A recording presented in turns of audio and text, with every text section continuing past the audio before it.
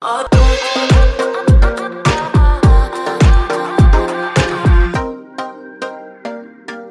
going to be in Ephesians chapter number 3 this morning. And if you were here last week, you might have noticed that we finished in Ephesians chapter 2 and we stopped at verse number 10. And today we're going to kind of jump ahead and start in chapter number 3. And the reason for that is a couple of months ago, I preached a message at the second half of Ephesians chapter 2 called Find Your Fit. And so if you want to check out that message, if you're following along verse by verse, you can check that out on our YouTube channel. But today we're going to be in Ephesians chapter 3, and we're going to start reading in verse number 1. And the Apostle Paul is writing to the church at Ephesus, and he is writing this letter encouraging the church. And the Apostle Paul was a brilliant communicator. He was a brilliant speaker and a great communicator. And sometimes he wrote with complexity. And so as we study chapter 3, there might be some things that we read here in a moment that you think, what in the world does that mean? But just bear with me because we're going to unpack these verses together this morning. Are you ready for it today? Yes. Ephesians chapter 3, verse number 1. For this cause I, Paul, the prisoner of Jesus Christ, for you Gentiles. Gentiles speaking of non-Jewish people. Verse 2. If you have heard of the dispensation of the grace of God, which is given me to youward, how that by revelation he made known unto me the mystery, as I wrote afore in a few words, whereby when you read, you may understand my knowledge in the mystery of Christ, which in other ages was not made known unto the sons of men, as it is now revealed unto his holy apostles and prophets by the Spirit, that the Gentiles should be fellow heirs and of the same body, and partakers of his promise in Christ by the gospel, whereof I was made a minister according to the gift of the grace of God, given unto me by the effectual working of his power. Unto me, who am less than the least of all saints, is this grace given, that I should preach among the Gentiles the unsearchable riches of Christ, and to make all men see what is the fellowship of the mystery, which from the beginning of the world hath been hid in God, who created all things by Jesus Christ, to the intent that now unto the principalities and powers in heavenly places might be known by the church the manifold wisdom of God, according to the eternal purpose which he hath purposed in Christ Jesus our Lord, in whom we have boldness. Everybody nudge your neighbor this morning and say boldness. We have boldness and access with confidence by the faith of him. Wherefore I desire that you faint not at my tribulations for you, which is your glory. He says, faint not. Today for a few minutes, I want to speak to this subject. Don't lose heart. Don't lose heart. Let's have a word of prayer together this morning. Father, we thank you for this day. God, thank you for the work that you've already done in the morning services. And Lord, I pray that you would meet with us in a special way here at this 11 o'clock service. Lord, I pray that I'd be filled with your spirit to communicate exactly what you'd have for us today. Lord, I pray that you would be exalted. I pray that we would see you in this text this morning. And Lord, I pray that we can apply it to our lives and allow your word to transform us from the inside out. We love you. In Jesus' name, and everybody said this morning, amen. My son Luke, he loves candy. He absolutely loves it. How many of you today would say that you have a sweet tooth? Can I see your hand today? My son Luke, he loves candy. And the other night we were at the dinner table, and my wife Katie said to our children, she said, you know, there's been some news, and they are going to ban Skittles from California in a couple of years. How many of you saw this in the news? They're going to ban Skittles. And when she said that, my son Luke said, Mom, are you serious? like he was just so overwhelmed at this discouraging news that they were going to ban Skittles. And Katie said, yep, they're going to ban Skittles. And he said, Mom, why? Like he was so concerned. Why is this going to happen? I couldn't take it any longer. And I said to Luke, I said, hey, they're just going to be banning some ingredients, and I'm sure Skittles is going to still be manufactured in California. You can rest easy. Don't worry. You'll still be able to access those Skittles. But for his 8-year-old heart, that was disheartening and discouraging news. You know, this morning at this 11 o'clock service, I don't think anyone came into this room really discouraged about the potential of Skittles not being in California anymore. Anybody actually come in discouraged by that? But the reality is that all of us encounter discouraging news on a daily basis.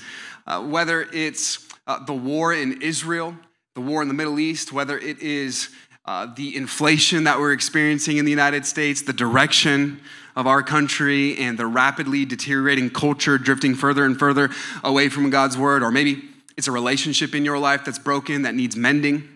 Maybe it's a financial struggle that you are experiencing. And the reality is that all of us will encounter discouraging news in our lives that can cause us to lose heart. In fact, the Bible says this, and we saw this verse last week if you were here in Psalm 73, verse number 26. My flesh and my heart faileth, but God is the strength of my heart and my portion forever. And so even when our flesh fails and even when our heart fails, I'm thankful that our strength doesn't come just from ourselves. Our strength comes from the Lord. In fact, the Bible says in Psalm 31, verse number 24, be of good courage, and he shall strengthen your heart, all you that hope in the Lord. Now, there is a distinction here, and we have to catch it this morning. He says, hey, the Lord will strengthen your heart, all you that hope in the Lord. I think it's a good time to remind ourselves today that our hope is not in an education system. Our hope is not in the government. Our hope is not in the next election. Our hope is not in a financial raise. Can I remind you today that our hope is in the Lord God Almighty? And when your hope is in the Lord God Almighty, he says he will strengthen your heart. And so this is good news today, that when our flesh fails, and it will, and when our heart fails, and it will, that God provides and he promises the strength that we need when we are disheartened. Now, Paul is going to communicate this truth. In verse 13, he says, hey, don't lose heart. He says, don't faint not. But to get a little bit of context as to why Paul would say this, I want us to see verse number 1 in our text. I want to encourage you to keep your Bible open and ready today. Notice verse number 1. If you can see it, would you say amen? Amen. Verse 1, for this cause I, Paul, the prisoner of Jesus Christ for you Gentiles. And so Paul says, I am a prisoner of Jesus Christ. Now, Paul is writing from a prison cell in Rome under house arrest, and he is writing this letter to the church in Ephesus. And he is in prison for preaching the gospel. He is in prison for preaching the resurrection of Jesus Christ. And I find it fascinating in verse number 1 that Paul says that he is a prisoner of Jesus Christ. I find it fascinating that Paul did not say that he was a prisoner of Caesar, but rather he was a prisoner of Jesus Christ, because Paul recognized that when you submit to the will of God, that does not mean that you won't encounter any trials or afflictions in your life. And so Paul says, yes, Caesar might have arrested me, but it was God that appointed me to this season, that God is ultimately in control. Now, if you can get a hold of that perspective, it'll change your whole view on suffering. Because Paul says God is the one that is in control. I'm a prisoner of the Lord Jesus Christ. And in fact, Paul said the same thing when he was writing to the church in Thessalonica. He said in 1 Thessalonians chapter 3, verse number 3, that no man should be moved by these afflictions. He's saying that you can actually have some stability when you encounter trial and difficulty. So many people in life, they live up and down and all over, and they're tossed to and fro. And Paul says, hey, you don't have to live that way. That you can have stability in your life no matter what season that you are in. He says that no man should be moved by these afflictions. But then he says something key in 1 Thessalonians 3:3. He says, for yourselves know that we are appointed thereunto. Did you catch that? He says we were appointed thereunto. In other words, Paul is saying these afflictions in our lives, they aren't there by accident. They're there by appointment.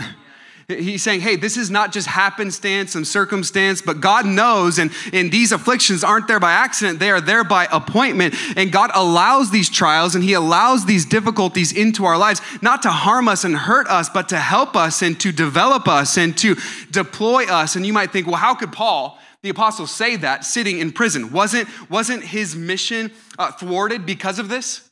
Wasn't he limited because he was sitting in prison? Can I tell you that Paul didn't have a pulpit, but he did have a pen? And so what Paul decided to do was to write letters to these churches under the inspiration of the Spirit. And now here we are 2,000 years later, and we are still gleaning and learning from this letter to the Ephesians. Aren't you thankful that what the enemy means to silence us, that God can actually use that to amplify our voice and our cause and our mission for his purpose and for his glory? This is good news today. We don't always see how it's going to work, but we recognize that these afflictions in our lives, they're not there by accident. That God is always working behind the scenes. And so Paul says, I'm a prisoner of Jesus Christ. And then if you go to the last verse of our text today, in verse number 13, this is what he says. So we read the first verse. Now let's kind of bookend this and let's look at the last verse, verse 13. Wherefore I desire that you faint not out of my tribulations for you. He says, yes, there is suffering. He brings it up. He says, I'm in prison. Yes, there are unfortunate circumstances. Yes, there is suffering, there's trial, and there's tribulation, but I want you, the church, to not lose heart. Be encouraged. Keep on trusting the Lord. Now, here's the question that I have for us today as we study this, as we're going to be students of the word this morning. What happened in between verses 1 and 13 that Paul could say, don't lose heart? In the middle of these verses, what is Paul communicating to the church that would give them reason to be encouraged? And that Paul could say, hey, don't lose heart at these difficult circumstances. And what I want to do today is I want to unpack these verses 1 through 13. And what I'd like to do is give us 3 reasons that we don't have to lose heart. 3 reasons we don't have to lose heart. Are you ready for them this morning? Yes. Number 1 is this. We have a place. We have a place. Now, this is something that is very encouraging when we can wrap our minds around what the Apostle Paul is communicating. A couple of months ago, we saw on the news the devastating fires that were in Maui and specifically Lahaina. And so many tragically lost their lives and so many families were displaced. And we had some family over there. In fact, Cole and Madeline were over there at this time. And when this happened, they couldn't go to their hotel because of the fires. And so they didn't have a place to stay. And so they just had to go to the local high school gym. And they slept on the floor in the gym. And why? They didn't have a place. You know, if you've ever been displaced in life, you know that that's a disheartening feeling. If you don't have a place. And I think the truth is that, yes, that we can feel this way physically, but also I think the true reality sets in when we experience this spiritually and mentally. When we feel like spiritually we don't have a place. I don't know where I fit in. I don't know where I connect. I don't know where I belong. And I just feel like, man, I don't know if I have a place. And the overwhelming message that Paul is going to communicate in these next few verses is very encouraging because he says, if you are a follower of Jesus, you have a place in the household of God. You have a place. You belong. You fit in. And so Paul is going to unpack this, and it's so encouraging. And I want us to see it starting in verse number 2. Notice what it says. If you have heard of the dispensation of the grace of God, which is given me to youward. And so if you've heard of this dispensation, the word dispensation means stewardship or management. And so it carries the idea of someone that is responsible for the affairs of someone else, someone that's a steward, a manager. And so Paul says, I've been given this dispensation. I've been given this responsibility. Now, what was the responsibility that the Apostle Paul received? What was his ownership or management? Well, notice what it says in verse 3. It says this. How that by revelation, so he learned something by revelation, not by emotion, not by experience, but by revelation, he made known unto me the mystery. Everybody say mystery. In fact, wake up your neighbor that might be a little tired this morning and tell him mystery. Just kind of nudge him. The mystery, as I wrote afore in a few words. Verse number 4, whereby when you read, you may understand my knowledge in the, there it is again, mystery of Christ. Verse 5, which in other ages was not made known unto the sons of men, as it is now revealed unto his holy apostles and prophets by the Spirit. And so he's saying this mystery, this secret, it wasn't fully revealed in old times in the Old Testament. Men like Abraham and Isaac and Jacob and Moses, they weren't fully privy to this mystery. They didn't fully understand what this mystery is. And so time and time again, Paul is talking about this secret. He's talking about this mystery. In fact, Warren Wiersbe, he says this, in the New Testament, a mystery is not something eerie or inscrutable, but rather a truth that was hidden by God in times past and is now revealed to those who are in his family. A mystery is a sacred secret that is unknown to unbelievers, but understood and treasured by the people of God. And so Paul is talking about this mystery. How many of you today would say that you are pretty good at keeping secrets? Can I see your hands if you're like that? How many of you would say, I'm not very good at keeping secrets? Can you raise up your hand? Okay, keep them up. We want to know who we can't trust this morning. Okay, notice who's not good at keeping secrets. I remember growing up, my brother and I, we received for Christmas one year a magic set. In junior, we loved this magic set. We thought it was the greatest gift ever. We were practicing tricks all the time, and we just thought it was so cool. We would put on shows for our family and friends when they would come over. We even filmed some magic videos of my brother and I in elementary doing some magic tricks, and unfortunately, we still have some of those videos, but I did not bring one this morning. Unfortunately, I'm sorry for that, and maybe next time. And we would do these magic tricks, and everybody knows that a magician has a code, and that code is that a magician never reveals his secrets. Who said tricks? Seth, come on. A magician never reveals his secrets, okay? And so a magician will never reveal his secrets until, if you remember in the 1990s, there was a show that came on TV about a masked magician. Anybody remember this show? And this magician would wear a mask and he would reveal and tell the world all the secrets of these really big tricks that magicians would do. This masked magician. And I remember the magic community was pretty upset about this. I mean, Larry and I, we were flabbergasted that he would reveal all these secrets to the world, right? And he was revealing these secrets. And I find it interesting that Paul, 3 times in this short passage, he's saying there's a secret. There's a mystery. There is a secret that God has revealed to me. Is anybody interested in what that secret is this morning that Paul is going to communicate? Let's notice it. He reveals the secret in verse number 6. Notice what it says. That the Gentiles should be fellow heirs and of the same body and partakers of his promise in Christ by the gospel. And so this is the mystery that was previously unknown, is that the gospel is for both Jew and Gentile, that both Jew and Gentile would comprise the church, that the church would be comprised of every people from every race, from every demographic, that the gospel is made available for all men, that whosoever shall call upon the name of the Lord shall be saved. This is the greatest news that the world has ever known, that Jesus died for the sins of all the world. This is the mystery that has now been revealed. Now, a careful student of the Old Testament would recognize that at times the Old Testament alluded to the fact that salvation would come to the Gentiles. But the Jewish people never would have imagined that the Gentiles would be fellow heirs with them and that the church would be comprised and that the body of Christ would be comprised of both Jew and Gentile. Remember, in this time period in history in the first century, the animosity, the vitriol was abhorrent. It was at an extreme level. In fact, one time Paul was sharing his testimony, and this was after Paul was arrested, and he was kind of telling his story, and he was talking about how he was a persecutor of the church and how Saul was a Pharisee of Pharisees and trained at the feet of Gamaliel, and he was telling his story. And then how many of you remember in Acts chapter number 9 that Paul on the road to Damascus, he had his conversion moment where he saw Jesus. And so he's telling this story. How many of you remember Paul's conversion story? So he's communicating this, he's telling his story. And it says this, this is Acts 22 verse number 21. And he said unto me, depart, for I will send thee far hence unto the Gentiles. So Paul's been talking, everybody's been listening, it's all been good. And watch what it says. And they gave him audience. In other words, they listened to him. They were listening. They gave him audience. Watch this. Unto this word. And so they were listening to Paul's testimony. Okay, this is interesting, fascinating, Paul. You're preaching about a man named Jesus who was resurrected. And okay, they're listening unto this word. What was the word that Paul said that they stopped listening? The word was Gentiles. And it says this, and they lifted up their voices and they said, away with such a fellow from the earth, for it is not fit that he should even live. So Paul was sharing his testimony.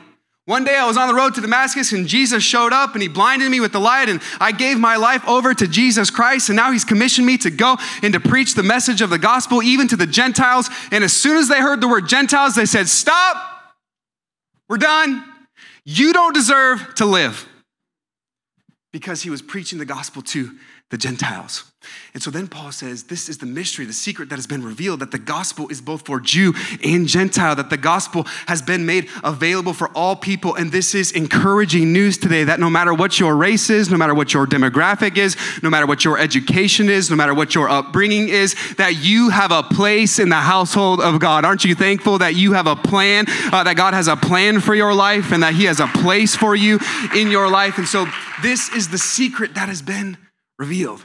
This is such good news for us today. Now, you might be thinking today, okay, I understand this from a gospel standpoint, that the gospel is made available for all people, both Jew and Gentile. But I still feel as though I don't have a place. I still feel as though that I don't fit in and that I'm not finding connection.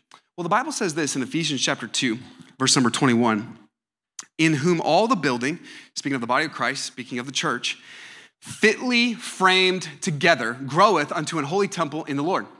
And so this is describing the church, saying that the church is fitly framed together. This is a very unique phrase in the Greek language that's talking about how we are all bricks in God's house, and every brick has a perfect, snug fit, that we're all fitly framed together, that every brick has a specific place. There's this construction company in Belgium And it's this Belgian construction company called Gablock. And it offers this kind of innovative way to build homes. And I think we brought a video this morning of this. And what it is are these insulated bricks, these blocks, that you can kind of just connect them all with each other. And it's kind of this DIY way of building your own house without hammer and nails, that you can just kind of connect them like Legos together and build your own home. And I believe that that is a picture of the church. That we are all fitly framed together, that God has a purpose and a place for each of us. And sometimes we don't feel like we have a place because we think, well, that person looked at me a wrong way and I didn't like how they looked at me. And that person doesn't listen to the music that I listen to, so I don't know if I get along with them. And that person doesn't have children the same age that I have children, and so I don't know.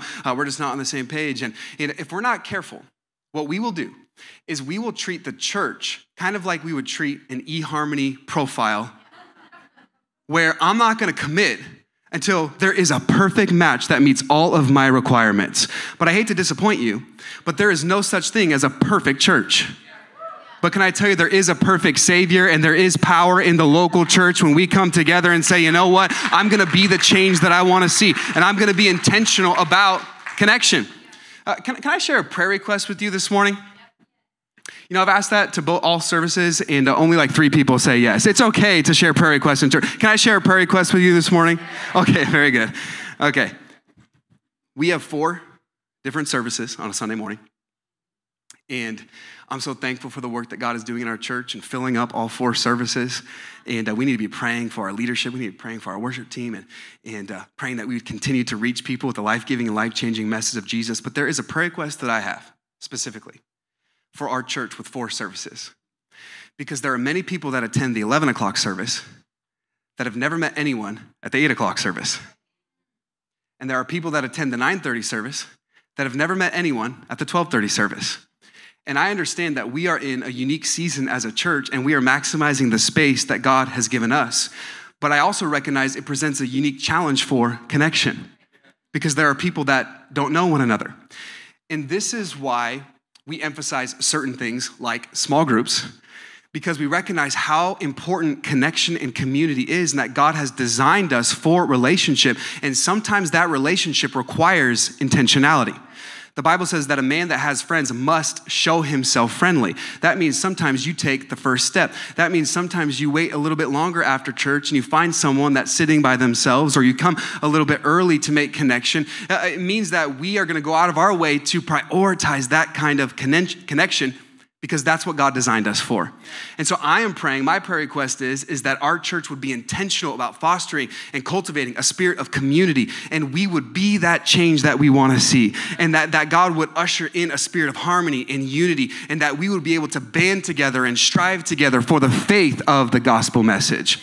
But here's the good news today. We have a place. That we have a place in the household of God. Here's the second encouraging news, the reason why Paul says that we can not lose heart. We have a place, but number 2, we have a purpose. We have a purpose. Now, Paul's been talking about purpose throughout the book of Ephesians. What is our purpose? What's our identity? What's our purpose? And here he's going to talk about it a little bit more. Harrison Ford recently was having an interview after the latest Indiana Jones movie. And the person that was interviewing Harrison Ford asked him a question and said, "What do you want to be written on your tombstone?" Kind of a sobering question, right? Like, I don't know what he was getting at there. I don't know if that was insensitive, but he said, "What do you want to be written on your tombstone?" And I thought Harrison Ford's answer was interesting. He said, "I would settle for 2 words, was useful." Was useful. And I think to a certain point, we can all resonate with that we all want to be useful in life, that we all want to have a purpose. None of us just wants to kind of go through the motions and kind of just waste our time, that we want to fulfill a purpose. And here's good news. Paul says, yes, you have a place in the house of God, but you also have a purpose. Now, we saw this last week in chapter 2 when he says we're not saved by good works, but we are saved unto good works, that God has called us and created us for a purpose. And so I want you to see what our purpose is in our text today. If you're still with me, would you say amen this morning? Verse 7. He says, whereof I was made a minister. God made me a minister. He gave me that purpose to serve the Lord. Verse 7, according to the gift of the grace of God given unto me by the effectual working of his power. And so Paul says, man, God gave me this assignment to be a minister, to deploy me for service. Notice verse 8. Unto me, watch what Paul says here, who am less than the least of all saints. it almost sounds here like Paul's demonstrating false humility.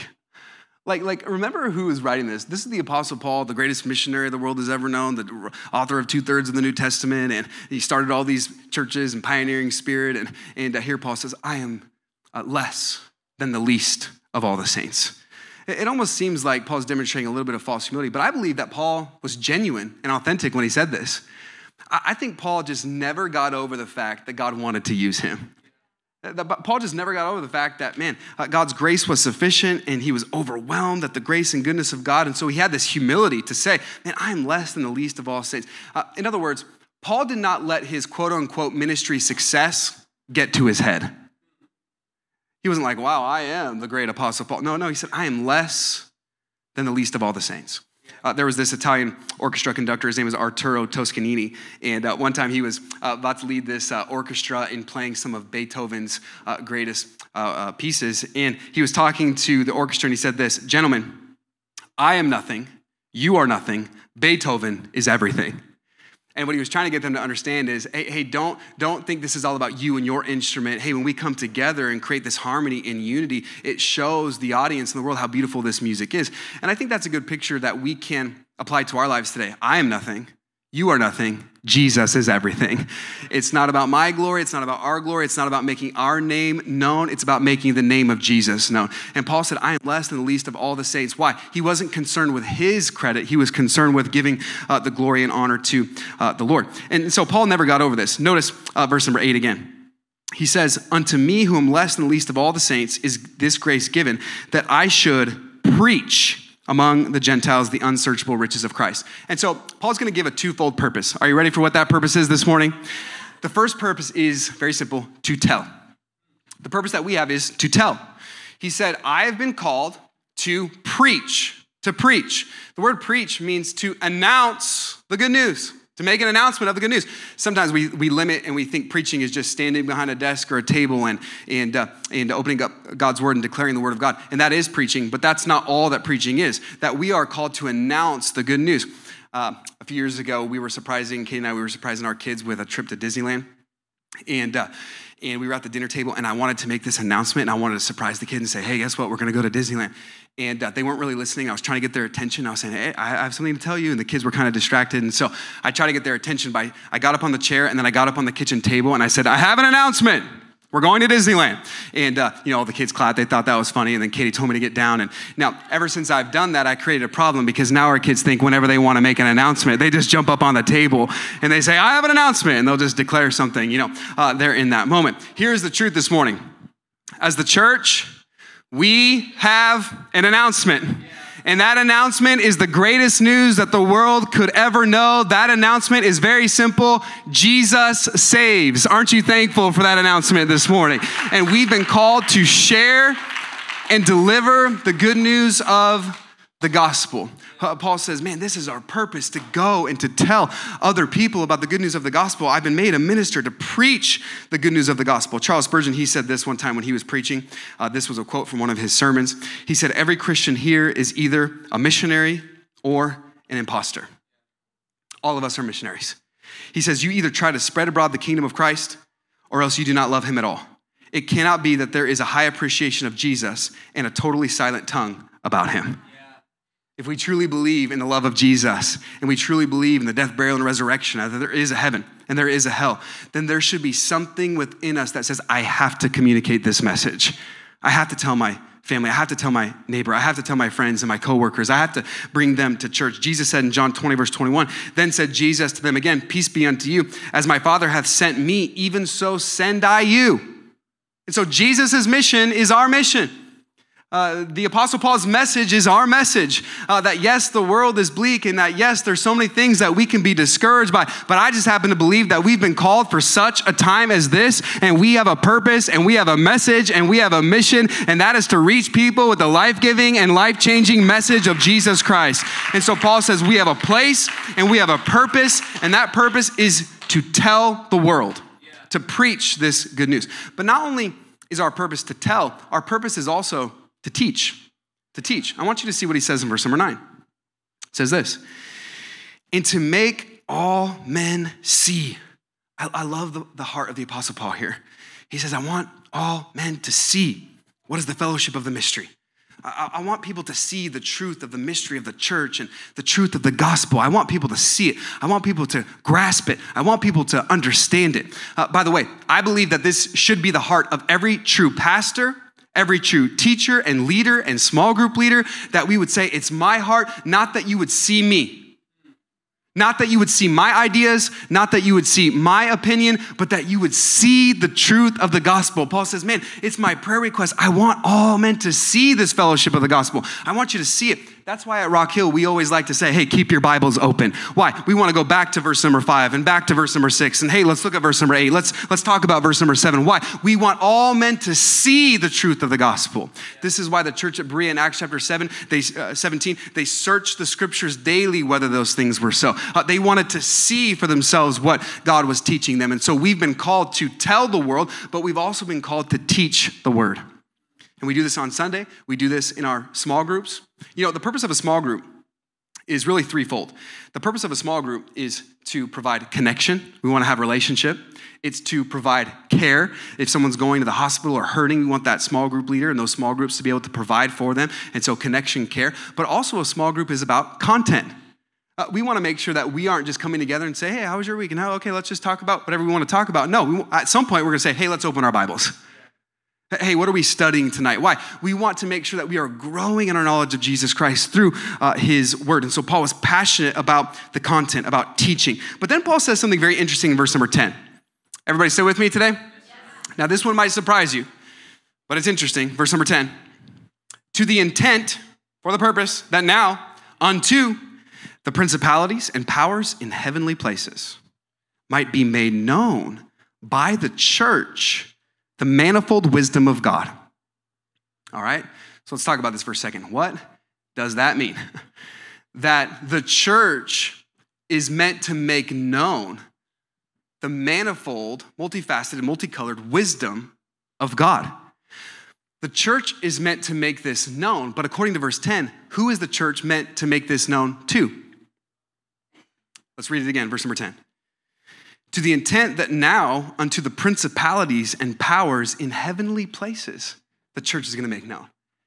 And so what this is saying and who this is talking about is actually the angels, angelic beings, that God in his wisdom wants to use the church to teach the angels about this mystery called the church. That God, did you know that angels, although they are powerful, they are not omniscient? They are not God.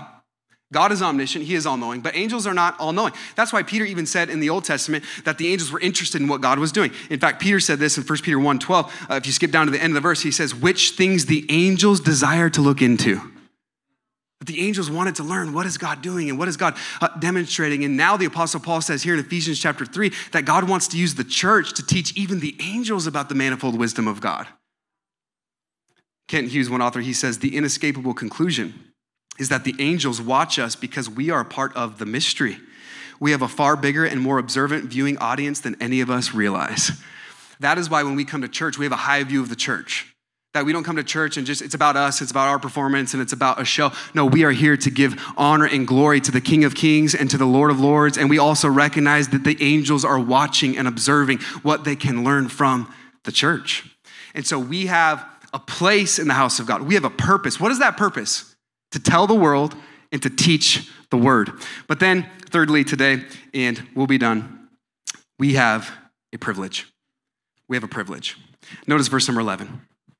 He says, according to the eternal purpose, which he purposed in Christ Jesus our Lord. And so this is all according to the purpose. We have a purpose. Verse number 12, in whom we have boldness and access with confidence by the faith of him. I love that verse, that we have the greatest privilege in all the world, and that is the fact that we have access and boldness to draw nigh to the presence of God. Right. Isn't that an amazing reality? That we can draw nigh and draw close to God, that we have boldness and confidence and access to the God that created us. There's this really exclusive club in Disneyland. It's called Club 33. How many of you have ever heard of Club 33 before? It's like this private, exclusive club that you can only go to it if you're a member or if a member invites you. And there's like a secret door that you go in.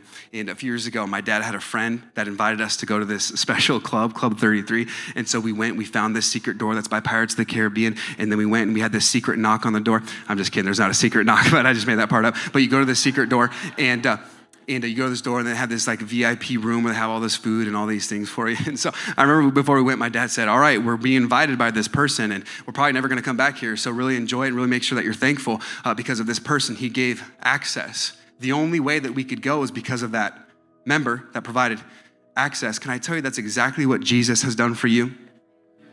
That the only way that you have access to the presence of God is because there is one God and one mediator between God and man. It's the man Christ Jesus. Because of Jesus Christ, we can enter into his presence with boldness. We can enter his gates with thanksgiving. Aren't you thankful that at any time you want, you can boldly approach the throne of grace? No wonder Paul said, don't lose heart.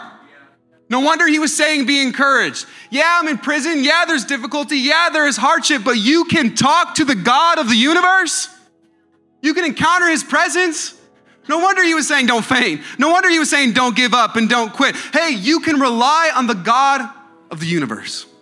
You know, right now in the Middle East, there is a war that is raging, and we need to be praying for all those that are affected. We need to be praying specifically. Psalm 122 tells us to be praying for Israel. You know, Jerusalem is the most valuable piece of real estate in all the world. This little tiny dot on the map on the globe, Jerusalem. Everybody wants it. Everybody's fighting over it. A few years ago, we were in Israel and we went to the Western Wall there in Jerusalem. And at the Western Wall, you can see that the only part of that Temple Mount that's remaining, where people go and pray.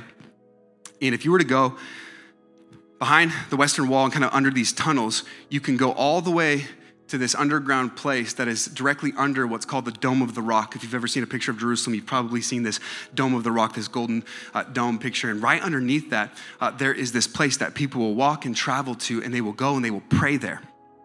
And the reason that they will go underneath and the reason they will pray there, I think we have a picture this morning, is because they believe that this is the closest place that you can access to where the Holy of Holies was.